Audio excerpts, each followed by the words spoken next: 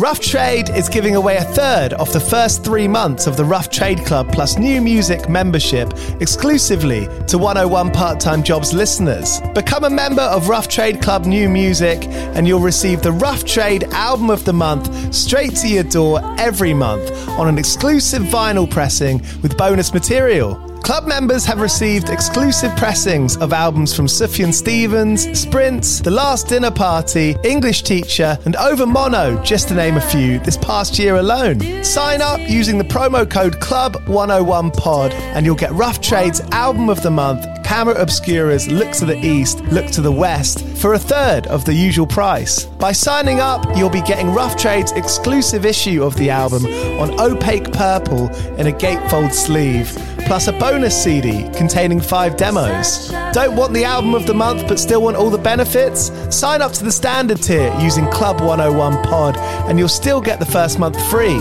You'll also get free shipping on all orders, 10% off at the bar and on secondhand vinyl in store, and exclusive access to sold out Rough Trade events. So don't hang around. Head to roughtrade.com/club and sign up with the code CLUB101POD. That's CLUB101POD and claim money off Rough Trade's Album of the Month today. This offer is for UK residents only.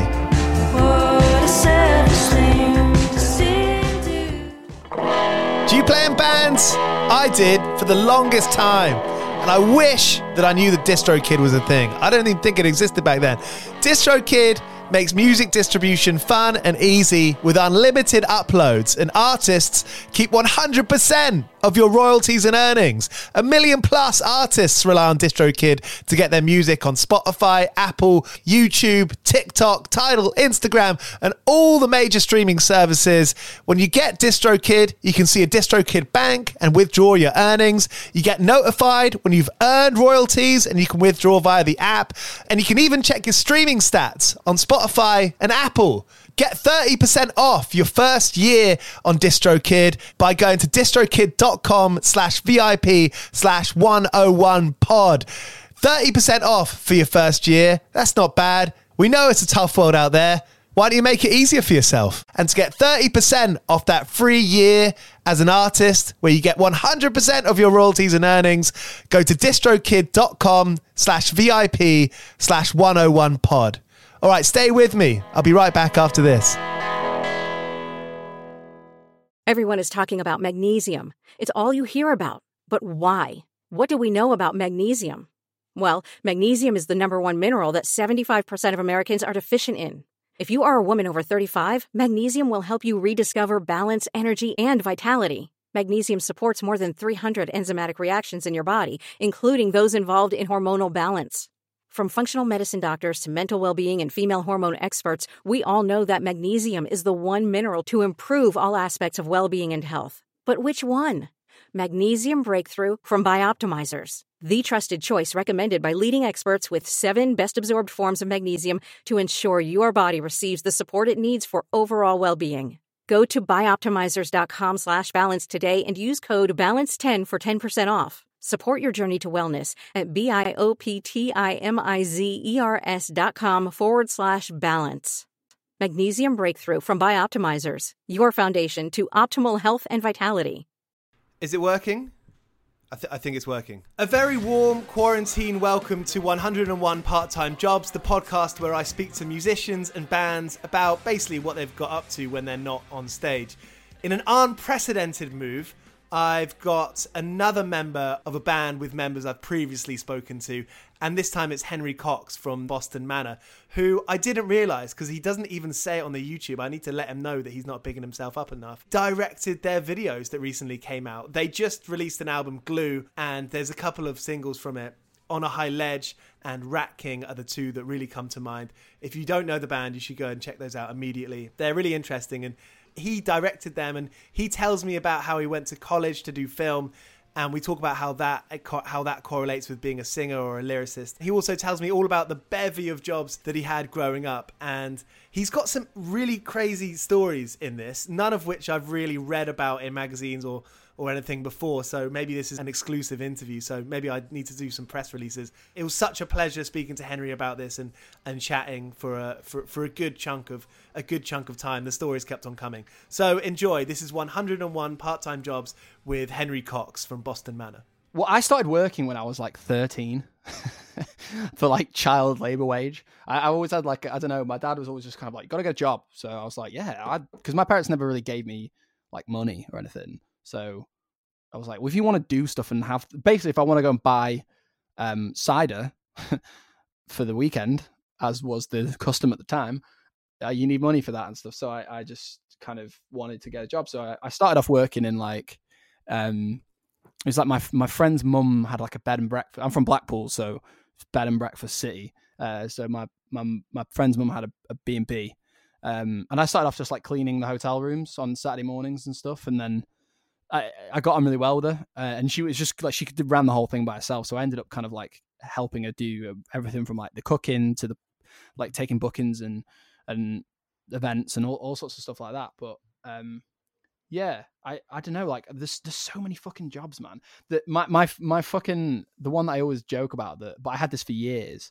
There was this place on business on the promenade, and it was run by this wicked guy who was a total, like, he was so dodgy. He was called Robbo, this big bloke, and he had like loads of businesses, you know what I mean, like inverted air quotes businesses and like side hustles and stuff. But he was also like a labourer, and he used to do like shop fitting and roofing.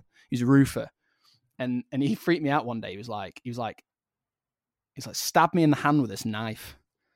I was like, what? No. It's like, no, stab me in the hand with this knife. I was like, no, I'm not going to do that. And he was like, all right, I'll do it. And he picked up, it was like a little, you know, like a knife that you'd cut limes with in a bar. It was like one of those, like a little skinny one. Yeah. And he just literally put this knife straight through his hand, and it came out the other side. And I like freaked out. And basically, it turned out that he told me this story. Basically, he was a roofer, and they had this big pot of like bitumen, or like basically tar on the roof that it keeps turning and mixing like a cement mixer.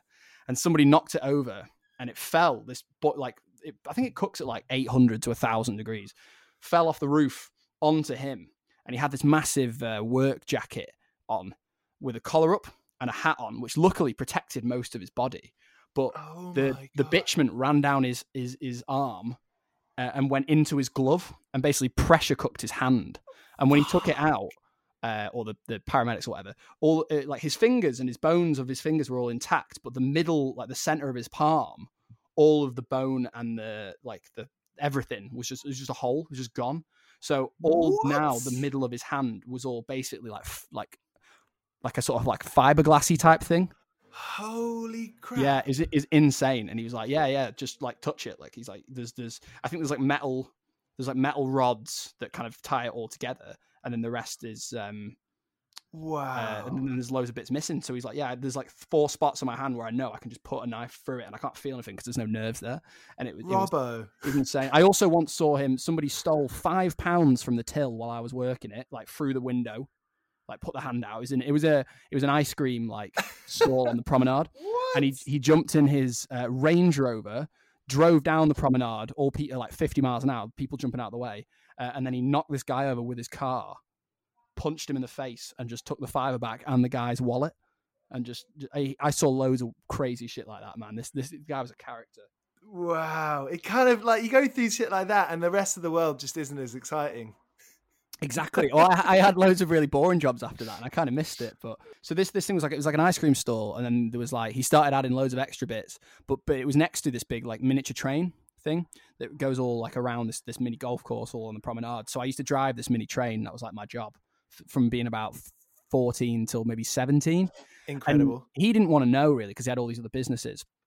So for a couple of years, he just left me in charge and just came back at the end of the day, and I gave him the money. And he basically said, we need 3 or 4 extra members of staff. So I just hired all my friends. So me and my friends just used to run this business together for like 3 years. It was amazing. Every summer we just used to, for like 4 months, I would kind of run this thing and drive this little mini train and stuff. It was sick. It was the best job I ever had. Were you good at saving it up? No, I was shit at that. No, I spent it all on just like having fun, really. Yeah. I'm like really good at bullshitting CVs and like job interviews as well. It's probably why I had so many jobs. So I never worried about like you say, like missing a shift. Because I was like, well, if I had to quit, I can just get another job really, really easily and just kind of job hop and just keep like minimum wage shit coming in. But things like that, like I would say that I'd like managed this establishment and had staff under me. So when I was 16, it looked like mad impressive. But all I was doing was dicking around in an ice cream stall, you know? Were there any people at work that you worked alongside who, you know, you kind of basically had to got in a position where you had to tell them you were in a band? And did anyone kind of give you flack for that?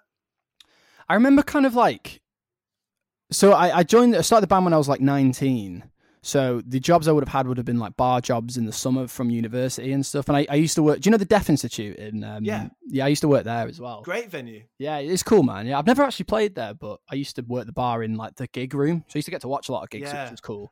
I remember the stage being quite small. That was serious, like fall off territory. It's tiny. It's tiny. Yeah. The stupidest thing about the design of that place, right, is that there's like the fire escape that it's because it's a 3-floor venue / bar, and it's like a real student bar as well. So they have a lot of like nights on. You know, I'll go there a lot as well, like with my friends when I wasn't working. But all the like the pumps and all the stock is in the basement. And then the biggest floor is on the second floor. So I would be like a barback and I would have to carry crates of beer up like 3 flights of stairs. But then the fire escape is on the opposite side of the room from the bar. And it's like a 300-cap room that would be full of people, like wasted first-year students. You know, they didn't know the limits yet. They were from some fucking village in Lincolnshire or something and had never been to a pub before. So they're all wankered. And I would have to carry like 3 crates of beer at a time across this massive packed dance floor. And honestly, I can't count on 2 hands the amount of times I got like punched in the face by some drunk guy because I was like having to push past all these people. It'd be shoulder to shoulder, and I actually quit that job because I just kept getting beaten up at the job. It was really shit. But cool venue though. Yeah. How do you deal with that? How do you like deal on a personal level with aggression, whether you're working or not? I don't know. Like when I was a kid, I was like a bit more fighty.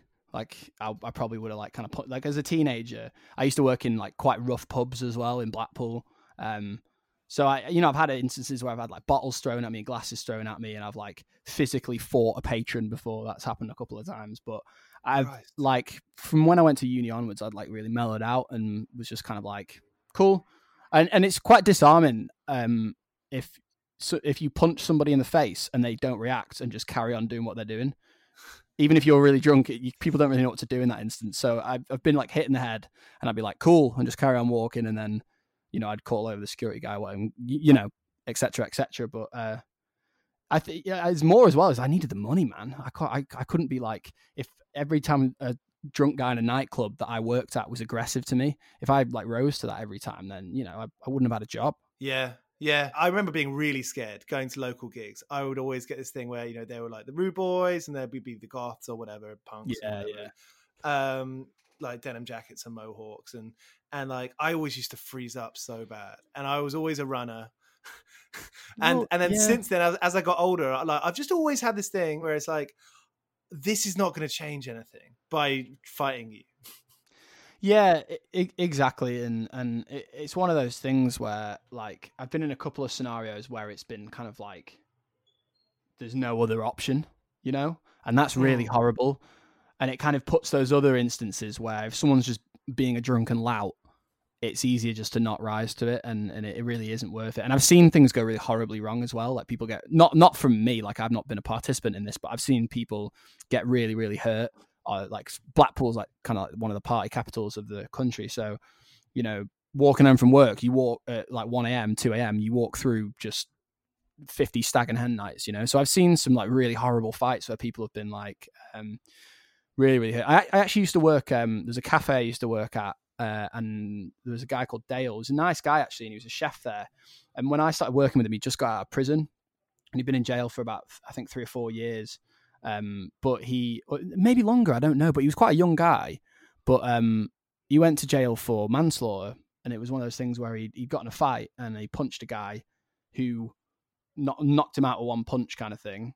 And he hit his head, and he just, because the way he landed, hit his head, and he just died there and then. Yeah, it is insane. It really is insane. And that always like really scared the shit out of me.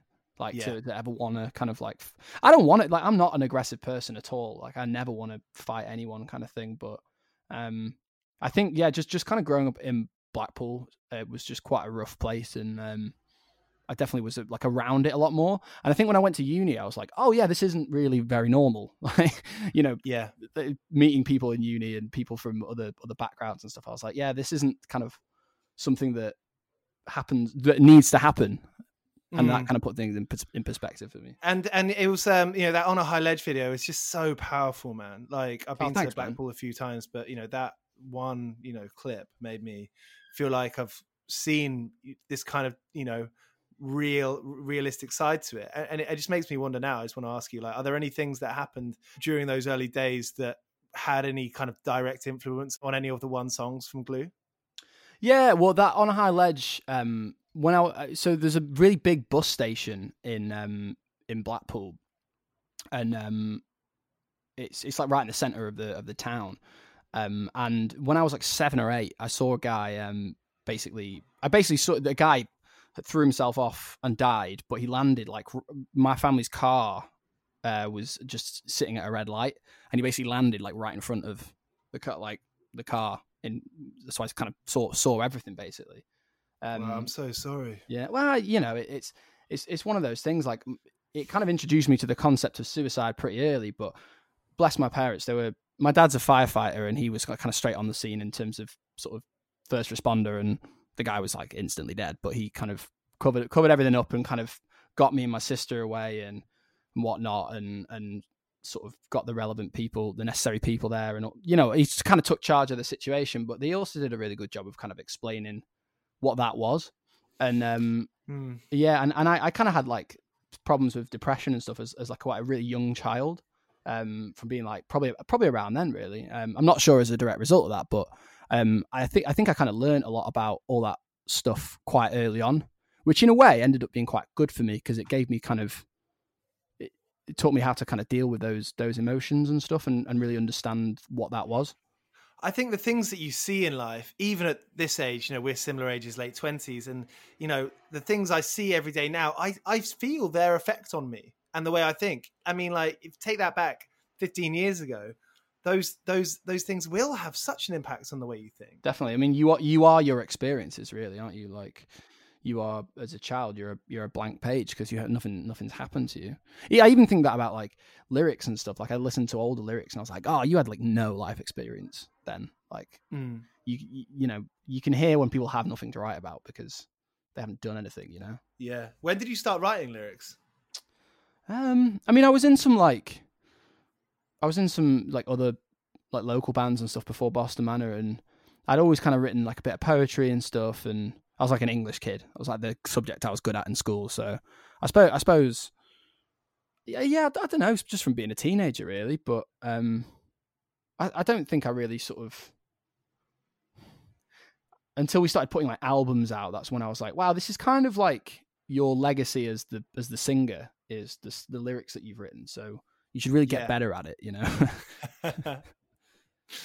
Going back to the jobs thing, were there any jobs that you like stepped your toes into, whilst alongside doing the band, that you kind of thought, oh yeah, I could be comfortable doing this full time? Yeah, well, I was like, I've never really like admitted to this, because I can't. There's lots of clips of it on YouTube that I don't want people to find. But I basically was like a child actor, so I was like on film and TV and stuff as like a little kid. And for ages I thought I wanted to be like an actor and stuff. And then I kind of like sort of grew when I got into like punk when I was like 14, 15. I was kind of like, oh yeah, like I'm over this.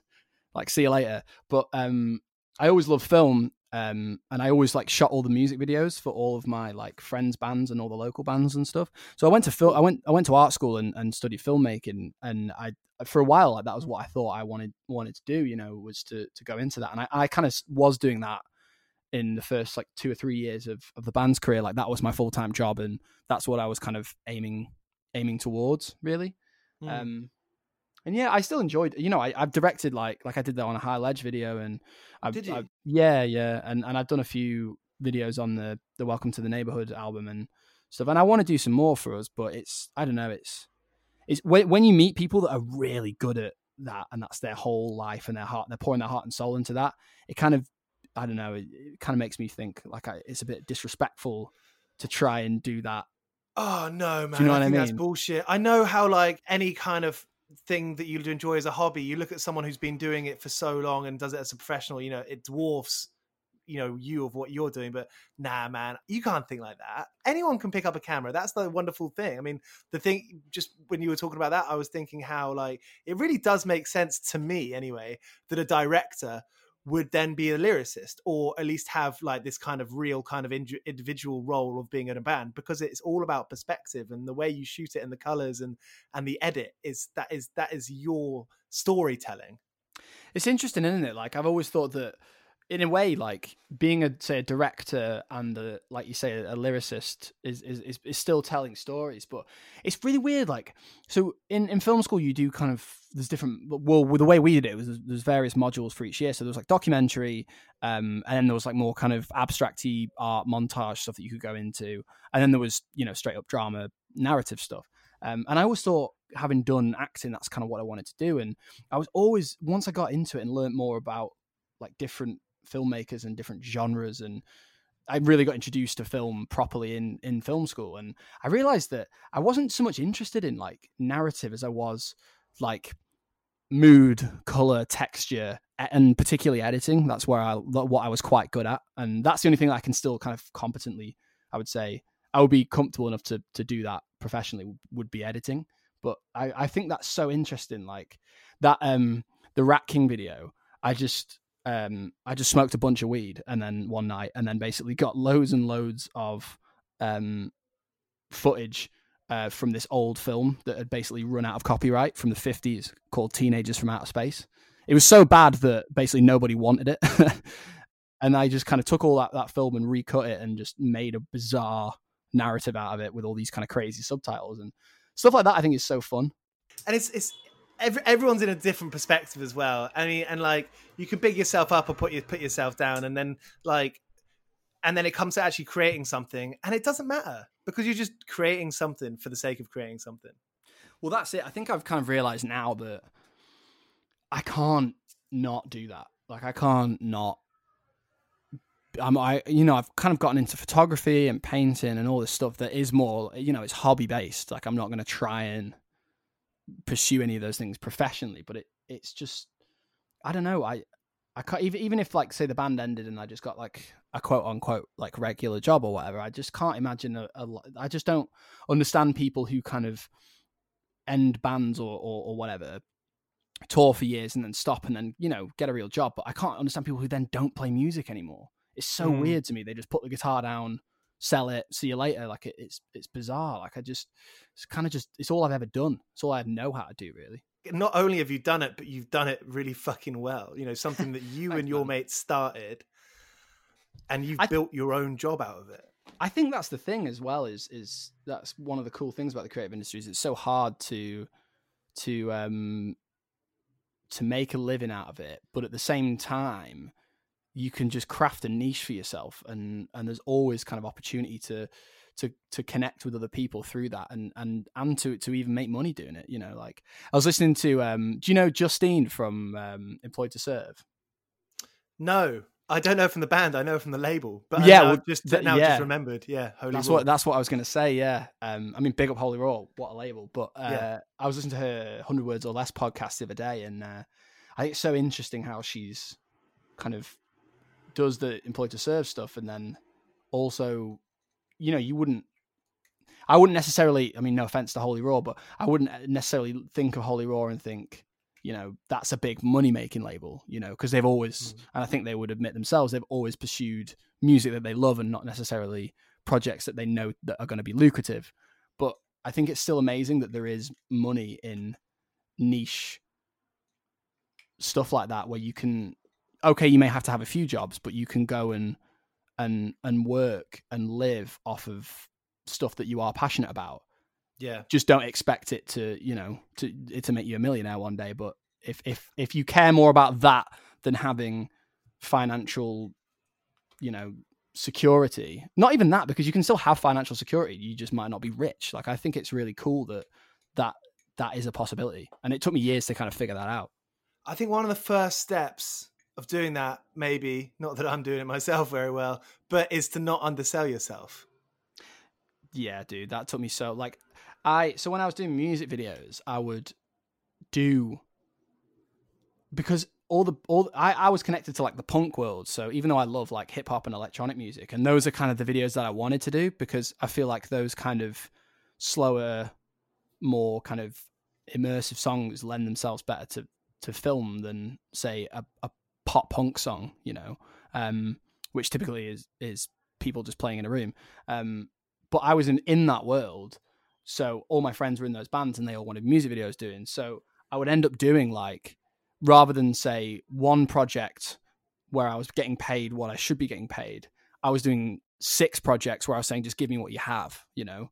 And I wouldn't take that back. But for years, you know, I was kind of like basically earning no money, because all the you know, you got to take into account, I have a degree in this. So I've already invested fucking a bazillion pounds into that. I have all this gear that I've bought and paid for that is mine, and I'm actually spending, if you were to log all the hours I'm spending, you know, I'm spending days and days and days on this.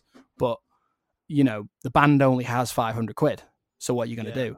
But for, you know, and my mum is a small business owner, and after a while she was like, listen, you have to just like say no to projects, because even though it might mean that you're not getting some money for a couple of months, you're never going to start to kind of build up your business and earn more money unless you are like selling yourself for what you're worth. Yeah, it's an interesting conversation with tattoos. You know, like you might message someone on Instagram and be like, how much, and they'll be like, how much you got, and it's just like this kind of like mirrored kind of echo chamber. Yeah, and it's horrible, like, isn't it? I found myself maybe, and I don't want to come off rude, but like obviously I feel like, you know, either I can pay for it or I can't, and so I might be like, you know, for a bit of artwork or a flyer, I might be like, I've got 35 quid. If that person can't do it, that's totally cool. Well, I mean, it's not like let's use the example of you trying to get a flyer. Like, say you're not in the world of graphic design, then you may not necessarily know what the kind of going rate is for that. And it is, I think it is up to the artist to, or the person providing the service to know what their value is. But I think for creative people, it is quite an uncomfortable conversation, because we're not typically business focused people, are we? We're more focused on creating things than buying and selling. But it is an awkward conversation that you have to have, really. Did you have some awkward conversations with promoters as a band? I never really dealt with the money in the band. I feel like every band has like the money guy, and that was never me, and it still isn't me.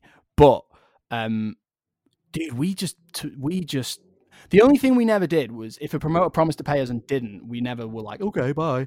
But we always, like, if the promoter was like, I have 50 quid, do you want to come to Swansea? We were like, yeah, we'll lose 200, but cool. You know, and that's why we ended up playing so many, like, actually, speaking of Swansea, we once played, in fact, the night before we played the Montague Arms with you guys, and we took this gig so that we could pay for that, to get down for that gig. It was you guys, I think it was you guys and Throwing Stuff, or was it your EP release show or something, or an album release? I can't remember. But we drove up on the way back via Swansea, which is a massive detour. But we went there and we played one of those, like, those metal versus pop punk all dayers, which are, as you know, always great. But basically, all the pop punk bands had bailed, and the promoter had forgotten to tell us.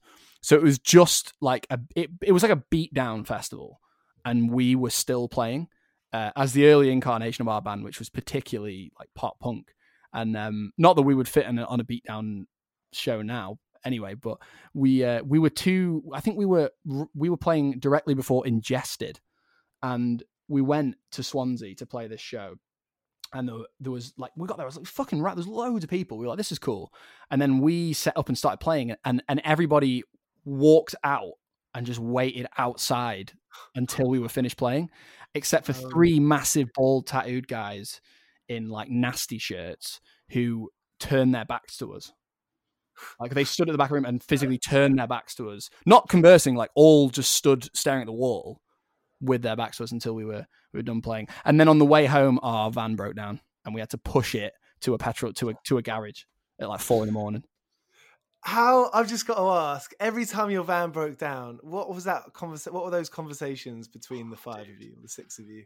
We just like the big one when we first broke down was like our first European like tour, and we got like 3 days into it. And me and our tour manager at the time were driving like a night drive to Paris. And we broke down in Paris, or basically on the motorway, just in front of a toll road. And the rest of them had been like heavily drinking the night before. So I woke them all up, and they were all like, one of them had like thrown up on himself. They were all like dying of a hangover. I was like, right, come on, let's get out in the rain and push this van on the motorway. And there was a toll booth just in front, and the toll doubled from the time that we broke down to when we actually managed to push it through the toll. And then we got towed. But in France, I guess, like, it's illegal to break down and not be. So you have to just be towed by the nearest tow guy, and then you're at their mercy, really. And the guy drove us for like 2 hours to some random village outside of Paris and he knew we didn't speak French. He was a bastard, to his mate's garage, who also didn't speak any English. And basically just left us there, and we got stuck there for like 4 or 5. Well, it was like 3 or 4 days. We were just stuck by the side of the road in this little red van, in France. And it was after that, like we just piss ourselves every time it broke down. It was just so funny, like it was just so ridiculous. But it was Mike's van, and he kept taking other bands on tour and breaking the van. Like it broke down with Hindsights in Germany, and the engine exploded, and we had to pay to have the motorway cleaned by the German police service. Made us pay for all, because all the oil had like stained the motorway, so we had to pay for it to be cleaned. And we ended up in this like email battle with the German authorities for like 2 months until they eventually agreed to repatriate our van, and we put a whole new engine in it and fixed it up and stuff. And you know, it happened all the time. It's hysterical, but we hadn't no other choice. You know, if we wanted to play gigs, that's how we would get there. So that's insane. That story about the motorway is outrageous. Oh, yeah, it happened loads of times, man. It was so funny. But even before that van, like our first ever tour was like a weekender with throwing stuff, and we did it in Mike's car, and we pulled out of Blackpool, and his just exhaust fell off. So we had to get the train to our first gig. It just happened all the time. Wow. So what have you been doing now? What's next for Boston Manor? Well, I mean, we're just waiting to play these songs live, really, you know, which is a bummer. Because are you doing anything at home, like making something for fans, or are you going to be able to release anything? We are kind of working on a few things, but not.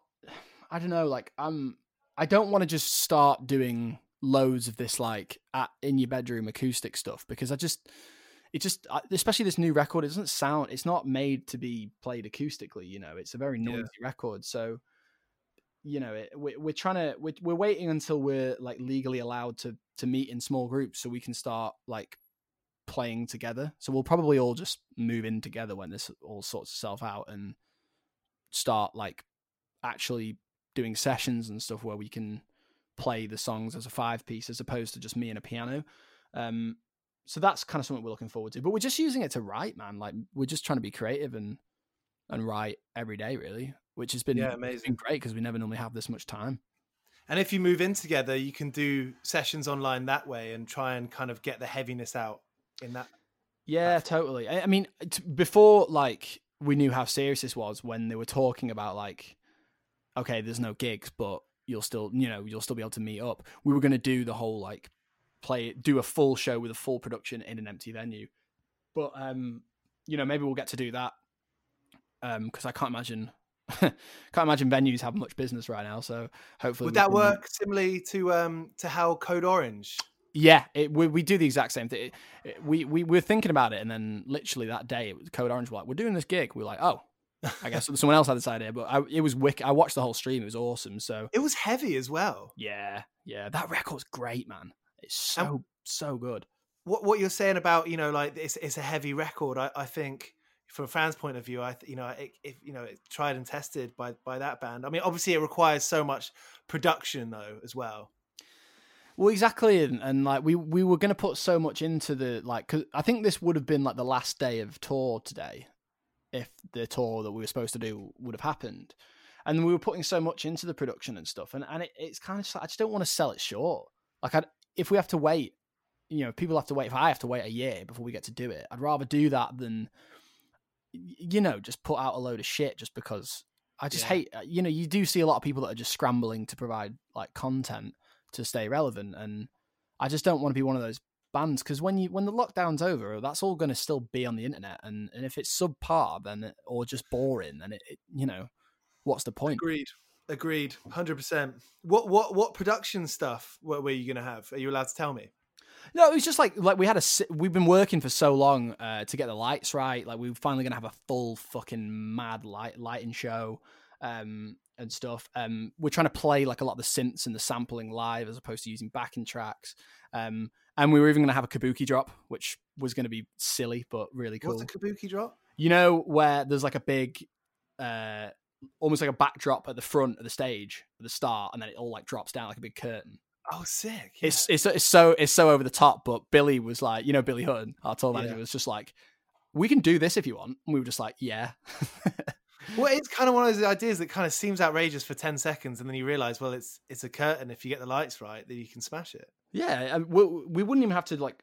We could use our old backdrop for it. It's actually perfect. The dimensions are perfect. We have this really ridiculous backdrop that we only use for festivals. That's too big for any of the actual venues that we would headline. So we never get to use it, but it would be perfect for that. And yeah, you know, Billy and Francis were putting loads of work into it and had all these different ideas, and we were just kind of like, cool, wicked, like, let's do it. Because you know, we've never had production before, so that's exciting. I think that's the only reason that we have kind of gone on this long, is that we just really like playing live. Like, that's kind of the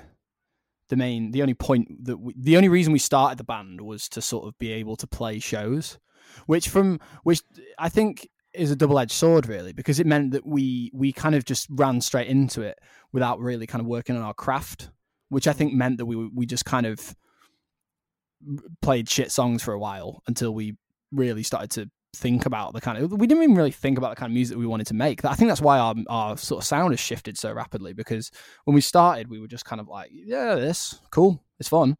But it was just because we wanted to get out there and play shows so badly.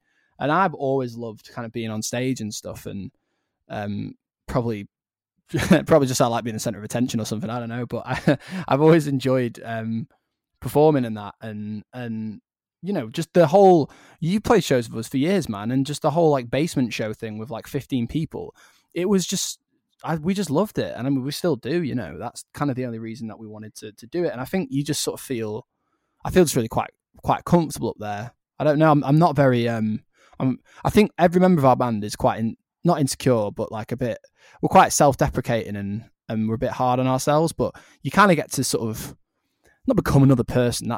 That sounds really cheesy and dramatic, but you definitely kind of get to sort of like forget about all your hang-ups while you're on stage, and just like you said, absolutely. Kind of let loose.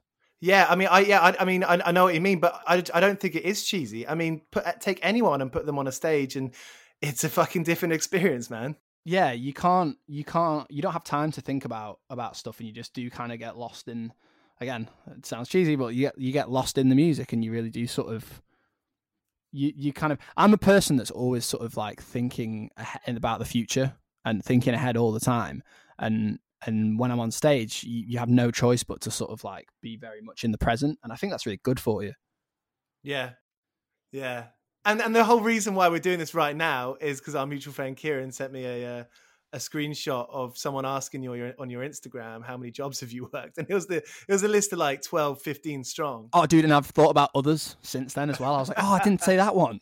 Yeah. Thank you so much for doing this, man. I really, really massively appreciate it. I've started having some like really cool guests on. It just gets better and better. Oh yeah, it's always lovely to talk to you anyway. But I'm always down. I've not seen you in time, man. Right, and it's just the classic thing. I just did about to drop a name. Just did one with Jimmy from Higher Power, who I knew from going to gigs when we grew up in similar town, similar area, and it's like it's the set. It's so similar to friends who are in touring bands. It's like you get to hang out maybe 3 times, 4 times a year, and more often than not, those are going to be like those 10-minute chats before you go on. It's the worst environment as well to really like catch up with someone, and I always find like. It's always loud. It's always busy. It's kind of sucks really. I remember reading in interviews in Kerrang when I was younger about it would just come up, people being like, I don't like playing in my hometown, and I always used to be like, what? It should be a party. I remember read an interview with Dan P. Carter where it was the sort of Q&A on the last page, and another question was like, what's better, a party or a gig? He's like, a gig's a party, man. I can't do an Essex accent, but it makes me think about that. I think because around the same time, because fast forward a decade for me. Oh my God, I hate playing in London. In London, especially, like with that being your hometown as well, is nuts. Because like London for me is still always like mad in it. Like you always have the quote unquote industry people there, and then. Obviously, it's kind of a hub for most of your friends scattered around the south, so they all come as well. But if that's literally where you're from, then you have that whole hometown friends and family thing going on as well. That must make it even crazier, What's Manchester like for you in that respect? Because from the outside, we've got a few mutual friends, and it's like similar to like when the Menzingers come to town is something I'd put it on board with. Is the way you see it on online, it just always looks like such a great party for Boston Manor. Yeah, I'd be lying if I said I don't love playing Manchester, but it is always that kind of thing where, like our parents always come down and stuff, which is really sweet. But they get it, like definitely by now. Like when we're playing a hometown show, it's rare that we actually sort of get to say more than a quick wave and a hug and then see you later kind of thing. But yeah, on the family front, unprecedented for this podcast. I got the second member of a band. I did one with Michael obviously a few weeks ago, and something that we touched upon and something that I already kind of had such a great viewpoint of myself is that you guys had sort of done the 300 gigs a year for a couple of years, and where your van would break down at least once every 2 months. yeah I feel like having that background of just like basically parents and family who don't condemn you for doing that is a gift. Definitely, we're really lucky. Like every single parent and step parent of our band is really supportive, and it's really cute. They all kind of come down and wearing the merch and all that kind of stuff. But yeah, it's particularly in the kind of the early days, it was definitely can be a little hard to justify why you're sort of going to Europe for like 2 weeks to come back £500 worse off than you were when you left, and to play to like 10 people. I'm sure you can hear that alarm. I'm just going to shut my window. No, all good. It's all about integrity in this podcast. But yeah, so that at first it was always a bit kind of like weird. And I'd started the band in uni, but I wasn't going to school for like music or anything. So when we kind of came out of school, it was a bit of sort of like, all right, just give me like, I think I said to my mum, like, give me like a year and a half, or the rest of this year and next year to just do this, and then just kind of leave me alone. And if I get nowhere with it, then fair enough. But they never pressured me to like, you should be getting a real job or any of that stuff. So I'm super lucky in that respect. So that was 101 Part-Time Jobs with Henry Cox. If you're new to this podcast, there's 27 other episodes that you can listen to. We've got The Beths, The Magic Gang, Squid, Creeper, Puppy, Brooke Bentham, Michael Cunniff from Boston Manor, if you really want to get into Boston Manor in a big way. Lightyear, there's a whole load more. Turnover, just go back in time and relive it with me. If you want to sponsor this podcast, you can reach out at gilesbidder@gmail.com and we can chat. There's loads of things we can do, I'm sure. There's also that time where I got Keith from the office, the UK office, who I bumped into on a bus. Oh, and as I mentioned, we got Jimmy Wizard from Higher Power coming up next week. I do enjoy these chats, and if you want to help it continue, then just reach out. Thank you so much for listening. I've been working all day for me mate on the side, running around.